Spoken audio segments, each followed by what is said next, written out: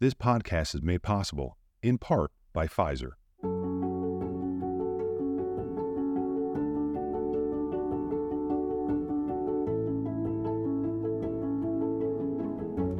Welcome to the breastcancer.org podcast, the podcast that brings you the latest information on breast cancer research, treatments, side effects, and survivorship issues through expert interviews, as well as personal stories from people affected by breast cancer. Here's your host, breastcancer.org senior editor, Jamie DiPolo. Hello, as always. Thanks for listening. Many people struggle with being intimate during and after breast cancer treatment. Surgery can change the way you look and feel about yourself, as well as change the sensations your breasts feel. Hormonal therapy can lower your libido and make sex uncomfortable. You may be afraid that having your breasts or other areas touched will be painful, and you may be fatigued and feeling exhausted. Talking to your partner about all this can feel overwhelming. Our guest today is Dr. Stephanie Ross, a clinical health psychologist and the founder and director of Illness Navigation Resources. She is going to help us break down this complex topic and offer tips on how to start a conversation with your partner about sex. Dr. Ross is also an assistant clinical professor of psychiatry at the Feinberg School of Medicine at Northwestern University. She's especially interested in helping patients and families with a genetic mutation linked to cancer, particularly breast, ovarian, and colon cancer, as well as Lynch syndrome. Dr. Ross, welcome to the podcast. This is such a sensitive topic. Thank you so much for helping us. I'm happy to be here, Jamie. So, to start at the very beginning with just talking about sex and intimacy, just the talking part is really uncomfortable for a lot of people. So if they can't talk about it, then they're never going to be able to ask for what they want and what they need. So how can people get more comfortable just talking about sex? Well, you make a great point. It's very ironic that so many people struggle more talking about sex and intimacy than actually engaging in sexual activity. So the basis for most great or even good sex in general is communication. Not an easy task for many, especially in the context of a current, recent cancer treatment and recovery. The roles in a relationship have often changed, and that makes this conversation even harder. We've sometimes divided roles into patient and caregiver. So there is often a disconnect between what might have been a good sex life. It has been medicalized in some way. So getting back to just reestablishing being a couple, being partnered, and bonding in ways outside of the bedroom. So I think the most important way in terms of getting back or even getting close to being able to talk to each other about something that might be so private and might have been something you just did and never talked about, even in the context of a very long relationship. The most important advice I can give is to recreate the bond and to build the bond between the partnership. And this is done usually through non-sexual activity. It is simply taking the time after a cancer diagnosis where all things besides surviving treatment, making sure perhaps if you have children that your kids are okay, that you keep your job, that you don't default on your mortgage, all of the things that come with cancer and its aftermath. Oftentimes, it's the relationship that has completely been on the back burner. And so it's really important to get back to building that bond. And that can be done in many ways. And we have to understand where patients and families are at. Building a bond does not have to be complex. It can be as simple as committing to have 30 minutes together alone, uninterrupted time. And it does not have to be physical. It can be watching a show together, exercising together, taking a drive together, taking a walk together, turning off our phones and our computers, and just reestablishing that connection as partners. I think that's really critical. That makes really good sense. I'm curious, though, what happens if the partner is really uncomfortable too, and say the person who's been diagnosed gathers enough courage, enough education to bring it up, and the partner just says, no, I can't talk about that. How do we deal with that? Well, we are fortunate to live in an era where we have so much access to expert advice, and I call this indirect communication. So while we may not be able to talk about this with our partner, we can certainly share resources, and we can send a link to a expert who's talking about this subject, and there is so much written about this topic. So it may be sharing a link, it may be sharing a book, it may be sharing a podcast such as this one, in an indirect way of just acknowledging that this is an issue. So we don't have to start with sitting down and talking face to face about sex, especially in the context of a relationship where that was never, ever part of the sexual relationship. Oh, that's interesting. That's very good. And I'm so old, it reminds me of when people would write into advice columnists and then cut the clipping out of the paper and put it on whomever that they wanted to talk to about the subject but couldn't bring it up, put it on their dinner plate or put it on the fridge. So it's kind of the current version of doing that. And for many couples, it's easier to text or email than it is to talk face to face. So even if you want to directly address the topic, sometimes, even if you've been in a long-standing relationship, communication that's hard to have in a face-to-face context, we have these electronic methods to use as tools, not as the sole way of connecting, but maybe it's part of the warm-up. Gotcha. This topic is so huge. And I guess I'm wondering, so say somebody's like, okay, I'm going to do this. Does it make sense for them to kind of think about what's important to them first and like focus on one or two things? Because I feel like once the conversation starts, it could be a 10-hour conversation. And obviously that may not be helpful to everybody because it would be like too much all at once. So is that something that the person who wants to bring it up should kind of think about too? I think it's a series of conversations, and a series of conversations that begins with foundationally reconnecting, talking about other things, and really working up to these issues that may be much harder to talk about. So the expectation that we're going to sit down at this designated hour and we're going to hash out all the details of our sex life is really unreasonable for most people and probably not the most effective. Most long-term couples have what we call a sexual script. We may be conscious or unconscious of how that works, but sometimes a good example of this is it may start with a subtle touch or a nod, or it's Friday night or Saturday night, whatever the usual night of the week is. There may be a certain time of day, and it may go in a certain order. And when you have a cancer diagnosis or any illness or any life disruption, frankly, it's time to put that sexual script away and create a new one or modify what already exists. Okay, that makes sense. That makes sense. Again, since the topic is so large, the way I thought we might approach this is I'll bring up some of the issues that have been mentioned the most in our community, and maybe you can offer some tips or some advice on how couples might deal with them, with these issues that you've seen in your practice. And if I miss any, if I'm missing one that's really obvious based on what you've heard, please let me know.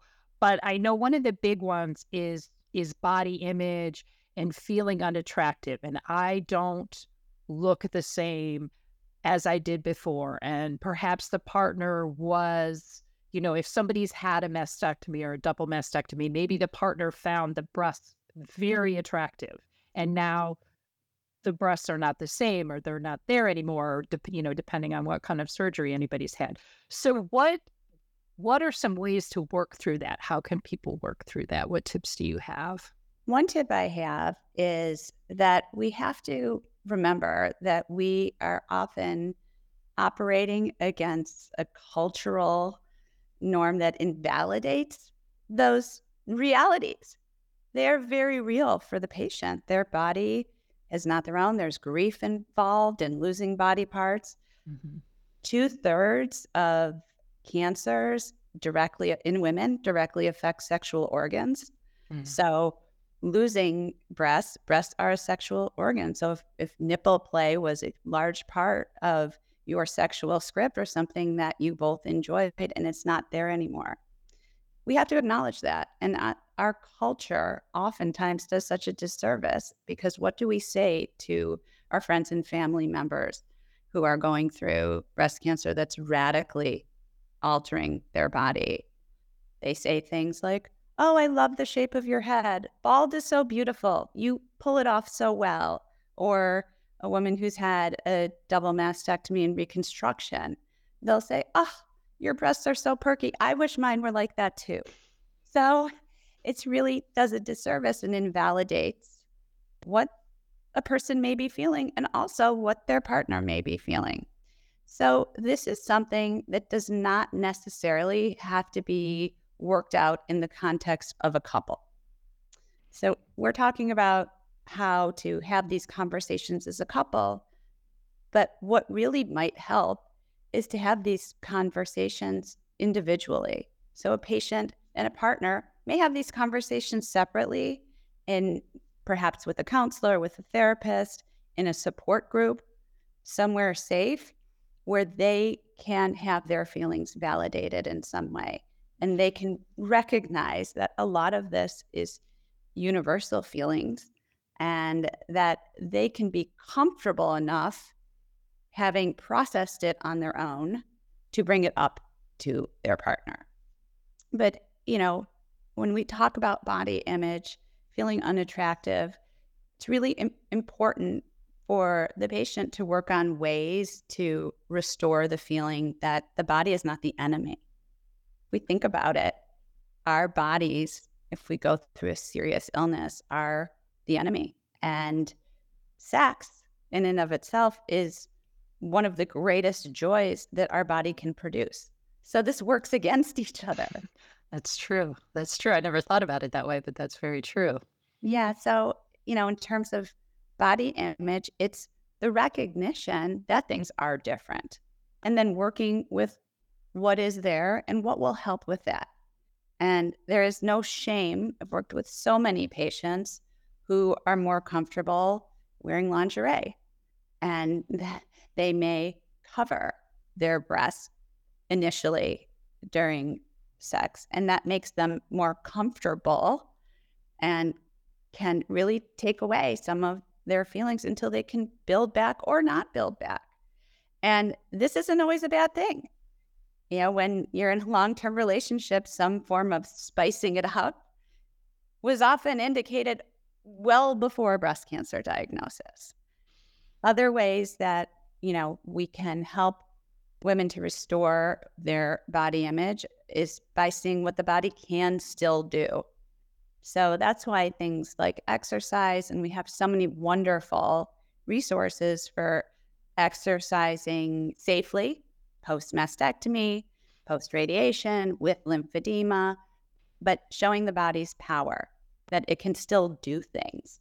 And that can help one to feel better. But I have patients, and I have seen many women who have never had their spouses see them without their wig, without false eyelashes, without their top on. And it's really a personal choice. We should not stand in judgment. These are some of the most wonderful, meaningful relationships that I've witnessed in my career. So whatever works for women in terms of getting that feeling back, but acknowledging that it is there.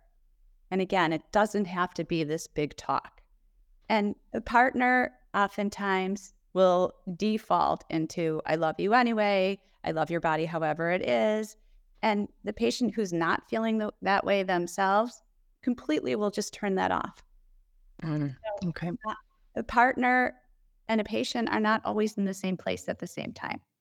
And is it kind of up to the partner to modify, adjust to sort of get to the same place as the person who's been diagnosed? Is that helpful, or can it go on with they're both in these different places? I think it really depends on the pre-existing relationship. And Sure. again, I will go back to rebuilding the bond and Mm. really taking this opportunity to sort of reset and reestablish a relationship. I mean, there are many relationships we know that do not survive a serious illness. And so really committing to the relationship beyond the bedroom. Okay. Another big one I know, and I'm kind of going to put these two together, but maybe they shouldn't be, is painful sex. A lot of women who are taking hormonal therapy like tamoxifen or an aromatase inhibitor, there's painful sex, and then there's also loss of libido. So and I kind of put them together because I know that the hormonal therapy medicines can cause both of those things, but there can be also other contributions, like just being exhausted is certainly not going to make you feel very sexy. Um, so maybe I shouldn't put them together, but so let's talk about painful sex. Like what can people do? Because it's very hard to I would think, for somebody who's, just finished treatment and sex is painful and their partner's trying very hard and they feel like they're hurting them. So that this to me seems like a very sensitive and sort of fraught topic. It is. And here's a place where communication is really key so that it can be seen as a perhaps temporary place where a lot of couples run into trouble as they try it once. It didn't work, and we're never doing that again. I don't want to hurt you. I don't ever want to be perceived as hurting you. Or the person who is feeling pain with intercourse, perhaps, they will be avoidant. When something hurts us, the brain automatically shuts down and says, I never want to do that again. Right. So really where we start is with education and learning to speak up with our healthcare team. Many of these symptoms can be treated. And in an ideal world, we hope that our healthcare providers bring all of this to our attention, that you may experience, besides hair loss, nausea, loss of sensation, these things, but that our teams are also talking to us about things that are important to quality of life, like pain with intercourse. So having the conversation with your healthcare provider, and that could be your oncologist, it could be your gynecologist, it could be in the context even of a support group, or it's really important because there are many things that are now available and tested and safe. And again, this may have to make you change up your sexual script if you need to go slow, or you need to stop, or you need to use a certain kind of lubricant, or you need to build up to intercourse. This may change, but it really starts with being educated. I mean, some of the medications that we actually use, not just the aromatase inhibitors and tamoxifen, but we also talk about things like antidepressants that are commonly prescribed to help with the anxiety and depression and management of mood that's so critical after treatment. These have sexual side effects in and of themselves, such as they may, not all of them do, and not everyone experiences them, but simply the knowledge that this can happen and that there are steps that we can take, that your healthcare team can take to minimize them. So it's really about everyone being more comfortable with the conversation. In my field is often called a doorknob conversation, where you will have a wonderful session with a patient, or if you have a visit with your gynecologist and go through, is everything okay? And is the checklist of everything. And the level of shame and embarrassment that some people have around this issue, they wait until they put their hand on the door to open the door and leave. And then they'll turn around and they'll say, oh, one more thing, Aha. instead of this being a primary thing. Okay. So we have to have the courage to bring it up. And as you said, there are strategies, there are lubricants, there are moisturizers, there are different things that people can try that can help. And I'm also wondering, if maybe could you not have penetrative sex and would that be okay too? Is that a good substitute? I don't know. That's a hallmark of sex therapy, Ah, is okay. really culturally, penetrative sex is the goal. That is how we have been socialized. And there are so many other ways of both giving and receiving pleasure. There also are things like hand holding Hmm. and foot rubbing and scalp massage that can be inherently pleasurable and build the bond and work up ultimately to perhaps more of maybe what you used to do or how you used to operate. This is really an opportunity for couples to pause and explore. And it shouldn't take a cancer diagnosis to do that. We've never lived in a time where we have more access to sex education. So, there are wonderful educators, and some of them work in boutiques that sell sex toys and lubricants, and they are phenomenally educated to teach patients and their partners. So being open to, maybe you're not open to talking to your doctor, but maybe you have the courage to walk into a boutique that caters to somebody needing this kind of knowledge, cancer or no cancer. Sure. It, Oh, and that, we're also able to avail ourselves of wonderful ways of educating ourselves through podcasts. There are a couple of podcasts there are many podcasts that deal in the area of sex and love and relationships. So two that come to mind there's a podcast called Sex with Emily, and she's incredibly popular and she's incredibly educated. And perhaps on a drive, just popping on a podcast, wouldn't recommend it if you have young children in the car, but setting the scene, setting the tone, opening up a conversation about, and one thing that Emily does very well is talking about just that, non-penetrative sex. And so there are ways to start this conversation, and there are people who can help you to do that. excellent. All right, so let's go back to loss of libido. What that and to me that seems really tough because as you've said, the brain is a sexual organ, and if the brain is like, oh, I don't want to, there's nothing going on. How do you overcome that? That seems really hard to me.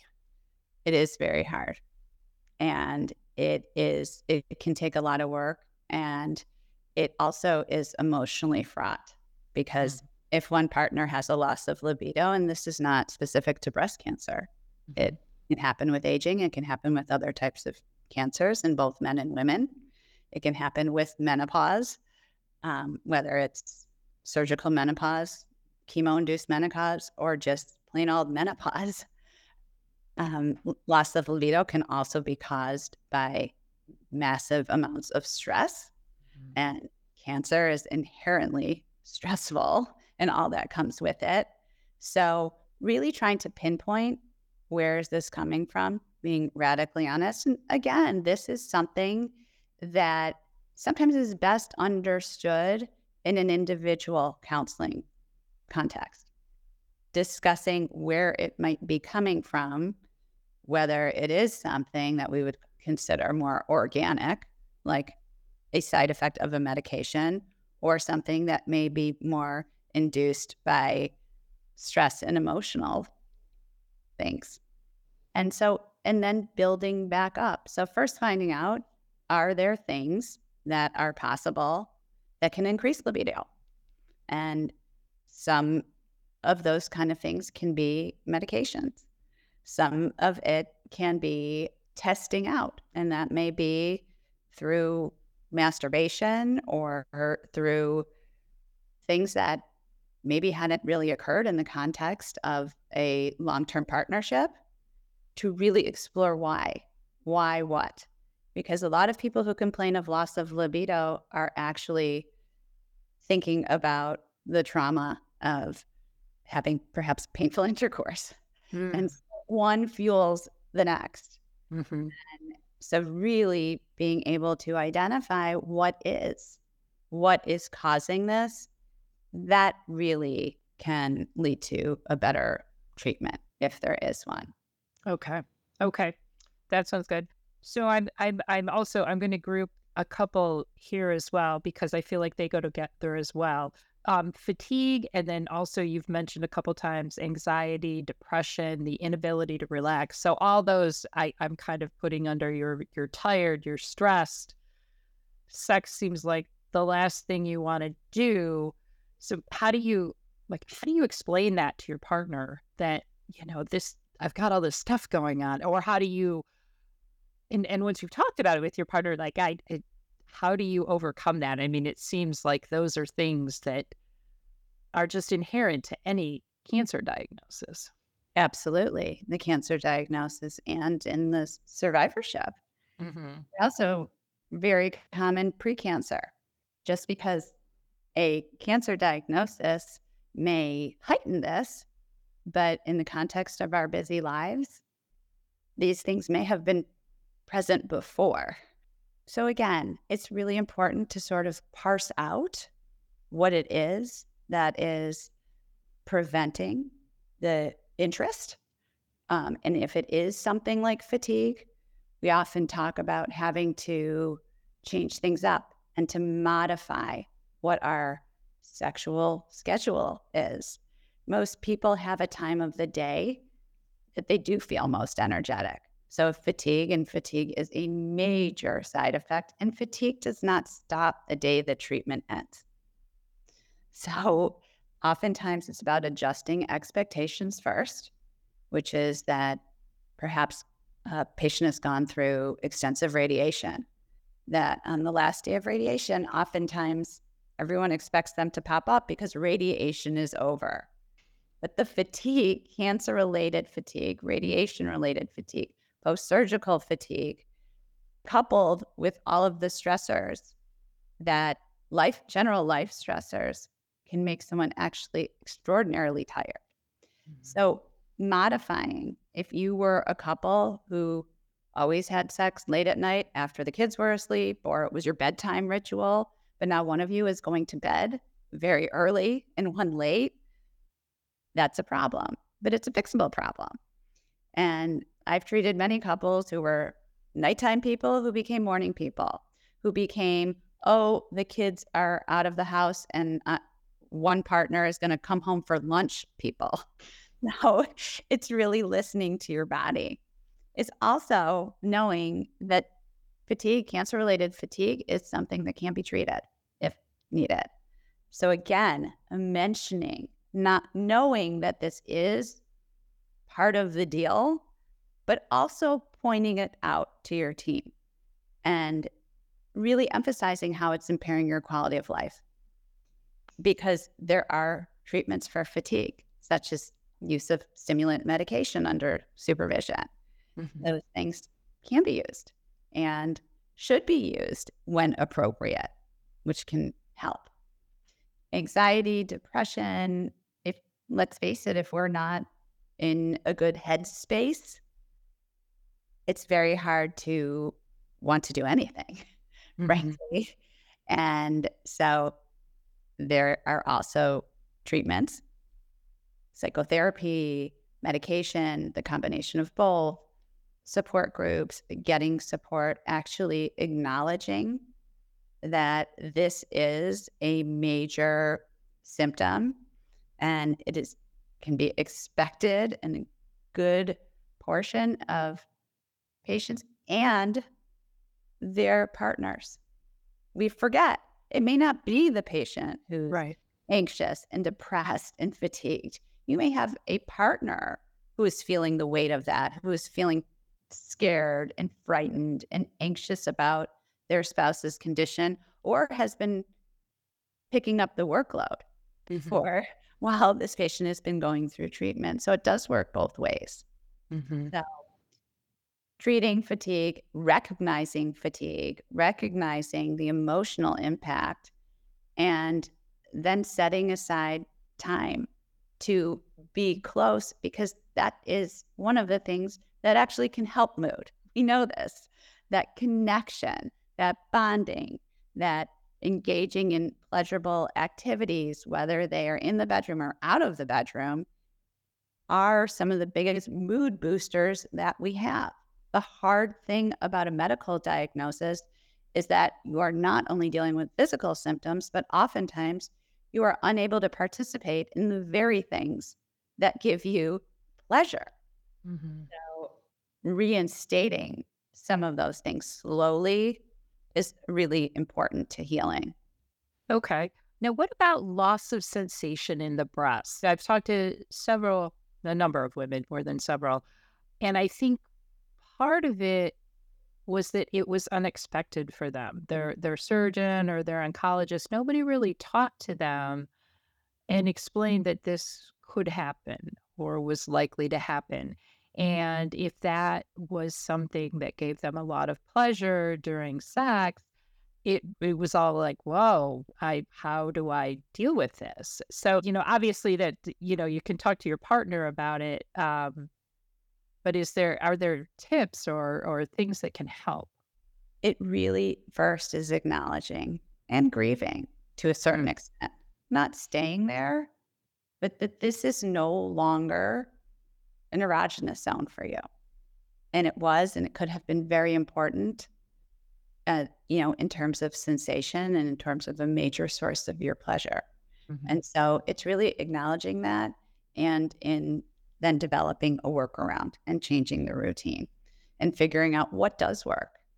While you can always acknowledge, wow, I have lost a sex organ. I have mhm, lost a major source of pleasure. And that can be devastating. We're very focused as a society on how great reconstructed breasts can look. If right, a woman chooses reconstruction, we're not focused. There may be a cursory mention of, well, you won't be able to breastfeed. right, But oftentimes, nobody talks about what that feels like. mhm, Not only to lose one of the most sensitive areas for a lot of women, and it may be part of the sexual script that has developed with a couple, but also the feeling of loss of sensation in general is terribly uncomfortable. That, feeling numbness. A lot of women complain of just general numbness anywhere in your body. It mhm, doesn't have to be in your breast, but anyone who has a numb lip, it's uncomfortable enough. So it is, acknowledging and then working around and figuring out what does still work. And maybe even discovering something that you didn't even know could work that's different for you. And that's where the education really comes into play, is really what I would call expanding your repertoire. And that is easier to do now than it ever was, whether you're visiting a store or that's dedicated with sex educators who can help you to buy products and things that might help to compensate or to give you new areas of pleasure or new ideas. But we also can purchase lots of things and get educated by using the internet. mhm, And so for people who are less comfortable publicly going out and buying mhm. thing, they can order from the comfort of their own home. Sure. And that is really helpful. But, I've been pretty wonderfully surprised that at least where I live in the Chicago area, they sell sex toys at Target. Oh, They really? What? Yes. Oftentimes they are locked up, which can be prohibitive Right, because they're embarrassed. right. This, to me, as a sex educator, is amazing. It's no longer shameful, and it no longer has to be something that you order that is something that you should be worried about anyone seeing. And it makes me happy to walk into Target and see a huge selection of lubricants and vibrators right on the shelf. It's It's great. taken something that used to be hidden and shameful and brought it right into the mainstream. That's great. So gives me a lot of comfort. Now, what about if somebody has a partner who is afraid to touch them? It would be hard not to take that as a rejection. Of course, really the key here is communication. And so it is the person, who may be the patient may have to ask, I'm wondering, be curious. Instead of being punitive, be curious. I'm curious. Are you scared to touch me? Are you scared you're going to hurt me? Are you in some way, is it hard for you to see my scars? And not everyone is okay seeing scars, and that shouldn't make them bad. It makes them human. So, really being able to ask, I'm wondering in a curious way, not in a punitive way, can really help to start that conversation. And you may find out things that you never knew. I mean, this is really common among pregnant women where, the woman might be very in tune with what's safe and what's not safe because they're the one carrying the pregnancy. But oftentimes partners are absolutely terrified. What's this going to do to my wife? What's this going to do to the baby?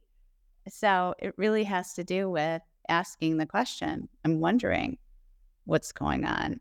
And it may be that they're frightened of hurting the person. It may be that they don't feel connected. It may be something that they're less conscious of, like, I see you as fragile individual in general. I don't want to ask you for anything else. Mm-hmm. So really, trying to communicate. And again, as we spoke about in the beginning of our discussion, perhaps that's the time where you can also provide them with some literature or some links or some information to disarm them in that way. Can be very disarming. Okay. Yeah, because I was going to ask if you treated any couples that way where the partner was like, oh, I'm very scared. I'm very scared to touch, and how that can be overcome from the partner's viewpoint. It's like, oh, I'm really terrified. I'm going to hurt you, or you're fragile, or as you said, I feel guilty about asking you even for sex because you're going through so much. And I guess I'm wondering, even if the person who has been diagnosed and treated says, oh, no, it's fine, I'm fine. What if the the partner can't get over that? Are there tips for that? It's a process. Okay. This is not one conversation, and it isn't one invitation to join me in the bedroom. This is a series of conversations, and what we spoke about earlier, which is the buildup, is sometimes really just starting with hand holding, snuggling, touching, scalp massage, not things that could be interpreted as anything more than that, and being okay with that and asking for that. I wondering, oftentimes if someone's recovering from surgery, they are completely sleeping on the other end of the bed. They may be sleeping in a recliner chair for months. Mhm. So, they're sleeping on the other end of the bed with the pillow fortress, just to get themselves comfortable. That's not inviting in terms of intimacy and touch. It Mhm. separates, what maybe used to be the place. So even changing the environment, getting out of town, going to a hotel for a night without the expectation that we are going to hotel to restore our sex life, Right. but really changing it up and working up to those things, but with the acknowledgement that things have changed. Mhm. And the denial of that is really more dangerous than anything. And people don't feel safe oftentimes acknowledging that, yes, things have changed. My body has changed. Your body has changed. Our levels of energy, our levels of being able to perform may have changed. It may be temporarily, it may be permanent. There's been losses, but really an acknowledgement of that. And I really do recommend that, we can be very focused on fixing a couple problem in couples therapy, but oftentimes couples therapy is so much more effective when both individuals have worked individually Mm. and really been able to express, because in the context of couples therapy, people are often very fearful of speaking their mind, even with a therapist present. They're scared of hurting the other person. They're scared of saying something that will be forever devastating. Mhm. So being able to socialize those things and be radically honest in the context of individual therapy can really make couples therapy that much better. Okay.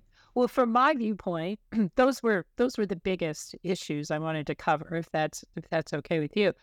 From what you've said, it sounds like the two key things for this conversation when you're going to talk to your partner is honesty and education.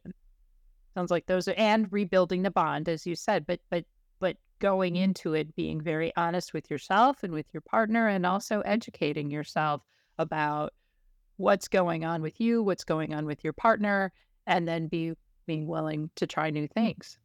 Absolutely. And doing the work individually to really know where you stand, not just you as a partner. I always say if you were learning to play tennis, you would probably learn to how to hit the racket with the racket, how to hit the ball, what the right stance is, what you needed to work on to get the ball over the net. And then you would go and play with your partner. When one partner is a tennis player and the other isn't, when one is an expert and one is a novice, and they go out to play together, it often goes very poorly. Mhm. Somebody ends up frustrated, somebody ends up feeling inadequate. Right. So, really doing the work yourself to get in touch with what are the barriers preventing me from talking about it? What are the barriers preventing me from wanting to engage? What might work for me? Being able to know for you what actually might feel good, and then being able to tell your partner that, doing the work individually. So then you can both come to the tennis court together. I like it. I like that analogy. That's good. Now, I have a question about timing. Is there a best time to bring this up? I am assuming, just because this is the kind of person I am, because I don't like to wait till things are very bad. Like, I would think earlier is better, but I don't know if that's true. Like, is there a best time, or does it really depend on the person and the relationship and all that? I think early and often is really, putting everything on the table. There is so much involved in a cancer diagnosis, so much disruption to the family system, to life in general. And the partner relationship often takes a backseat to all of that. So, really putting it right up there on the agenda, and couples will resist this. If you ask the majority of people who have children who've come into my office, the only thing and the most important thing to them, besides maybe getting ample medical care, is what about the kids? Mm. Very infrequently, and mostly in the context of much older and mature relationships where the kids are long gone.